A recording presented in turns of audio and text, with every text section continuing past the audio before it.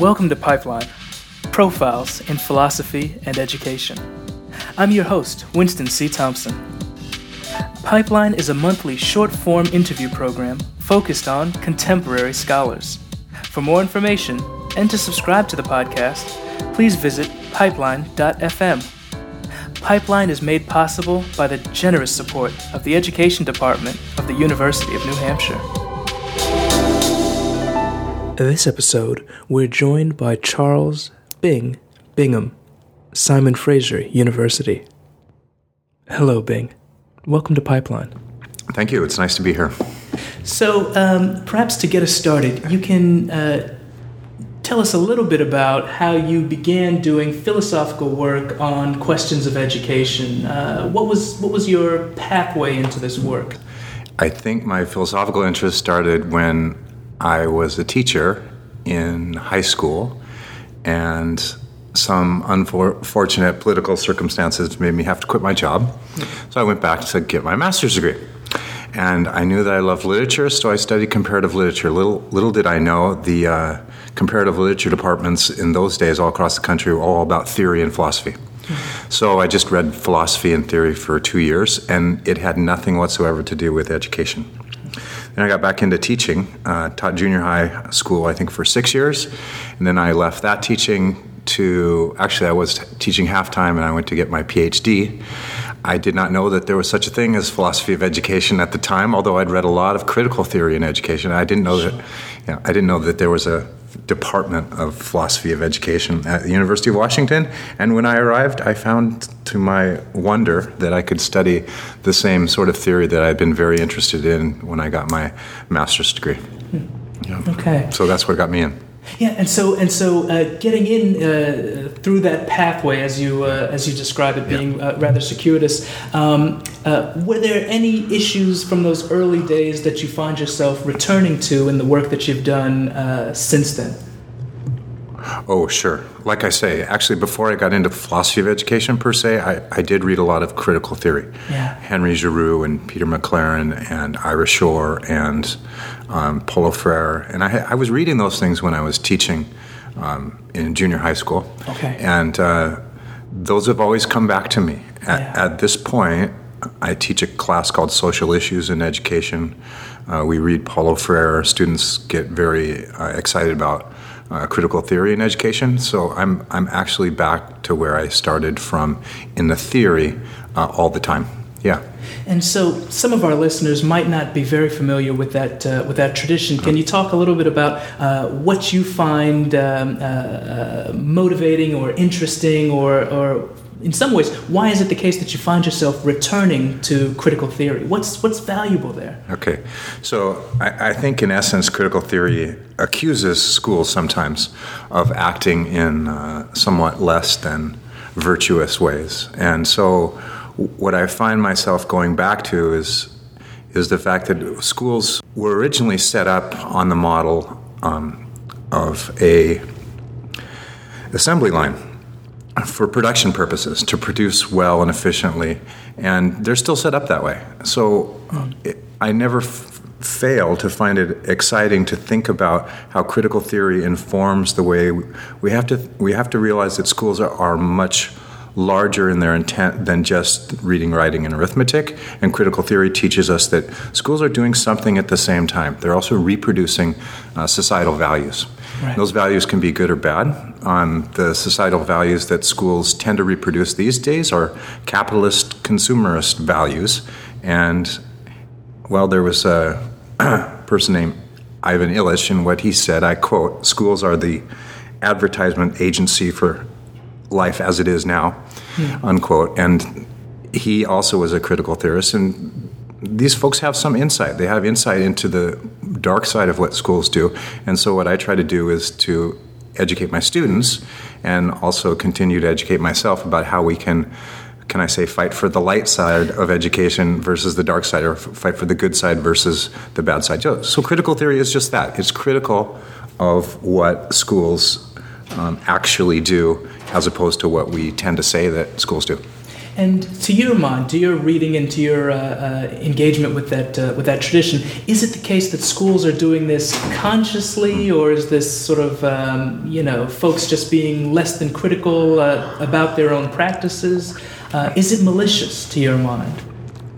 It's malicious, but not intentionally malicious. Okay. In many cases, school leaders don't know how schools are actually reproducing society as it is. They don't perhaps mean to be doing that, so it's unintentionally malicious.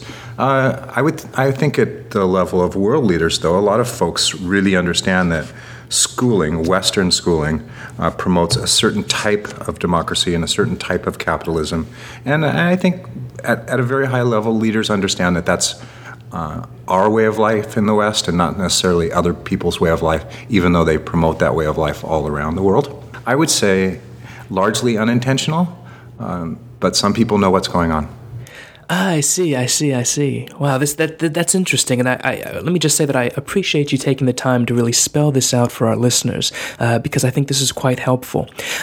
Towards furthering that goal, I wonder if you could comment briefly about what might lie on the other side of that criticism. That is to say, so we critique, right? But what do we do with that afterwards? I mean, do we simply say that there are just these unintended and sometimes intended consequences of these features of these educational projects, and there's very little that we can do to sort of resist them?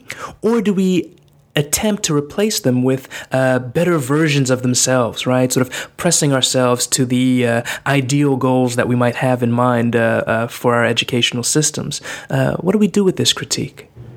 Well, I think the goal should be idealistic. I think it should be to strip away negative influences entirely. I don't think we'll ever reach that goal. Sure. The meaning of school, etymologically, comes from the Greek meaning leisure. Yeah. Unfortunately, we've turned schools into a place of high pressure production.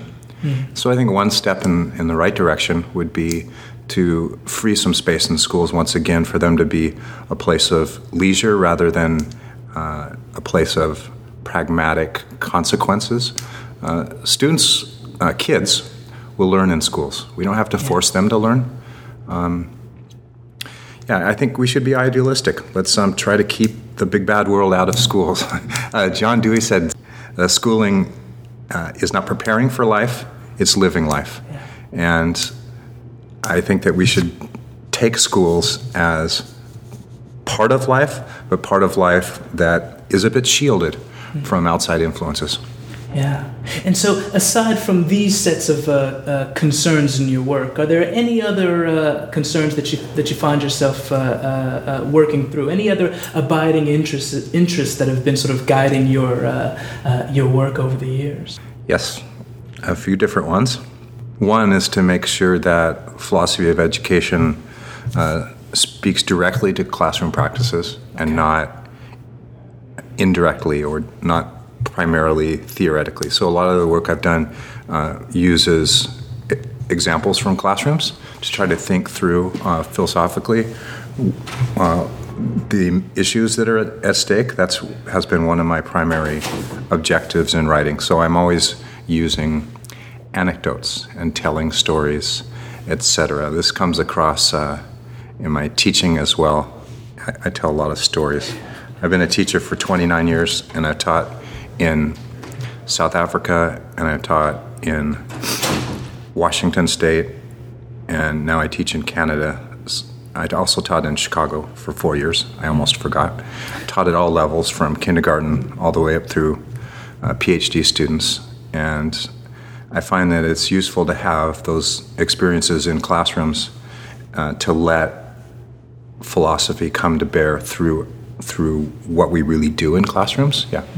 So that's a strain of my thought. And so these stories, these anecdotes, these vignettes, is it right to say that they then ground the philosophical work and prevent it from becoming sort of conceptual abstraction for abstraction's sake, and sort of anchors that work to the real lived experiences of teachers, students, etc.? Is that right? Absolutely. We were talking about critical theory before, so a lot of stories I can tell have to do with reproduction and how schools reproduce certain orders in society. Can I give you an example? Of course, please. So when I taught in South Africa, and it was under apartheid, and so there was segregation of races. So each race had a different curriculum. The highest curriculum was reserved for the whites, and the lowest curriculum was reserved for the African children. And this was actually a case of intentionally using schools to segregate society. And I see that today. I see that in our schools today. Where I teach in British Columbia, we have separate classes for English speakers and non-English speakers. Oh, wow. And oftentimes the non-English speakers get a watered-down version of curriculum, just like Africans used to do in South Africa. Here I'm just telling a long story to say that critical theory really does have a point, that education does still segregate people, sometimes in a really bad way. Yeah. And so I wonder, to my ears, it sounds as though there are some sort of abiding questions that critical theorists working through education would certainly wish to ask. And I wonder, to students who might be coming to critical theory anew, to your mind, are there any questions that are sort of on the horizon or questions just around the corner that we need to start thinking about now, perhaps in ways that don't readily map on to the structures of the past? Yes. Critical theory is just starting to ask some big questions about where education is going and how it's becoming privatized in unforeseen ways. Sure. So there are big discussions about education becoming privatized through private schools, through vouchers, charter schools, etc. However, one thing that critical theory is starting to think about is how education is becoming privatized through entrepreneurship. It has little to do with actually the old versions of privatization. So, for example, entrepreneurs in ed tech right now are selling billions of dollars worth of software to teachers, and they are starting to monopolize how some teachers think about the way they teach in schools.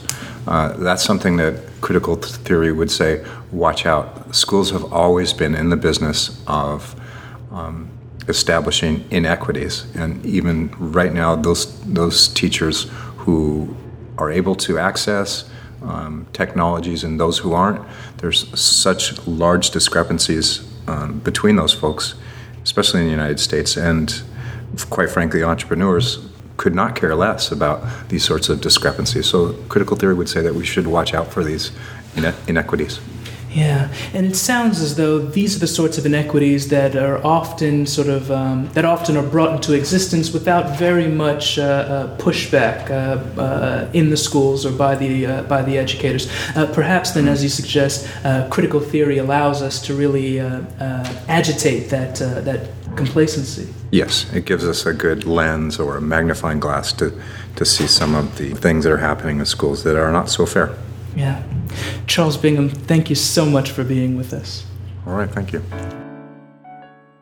For more information and to review previous episodes, please visit www.pipeline.fm.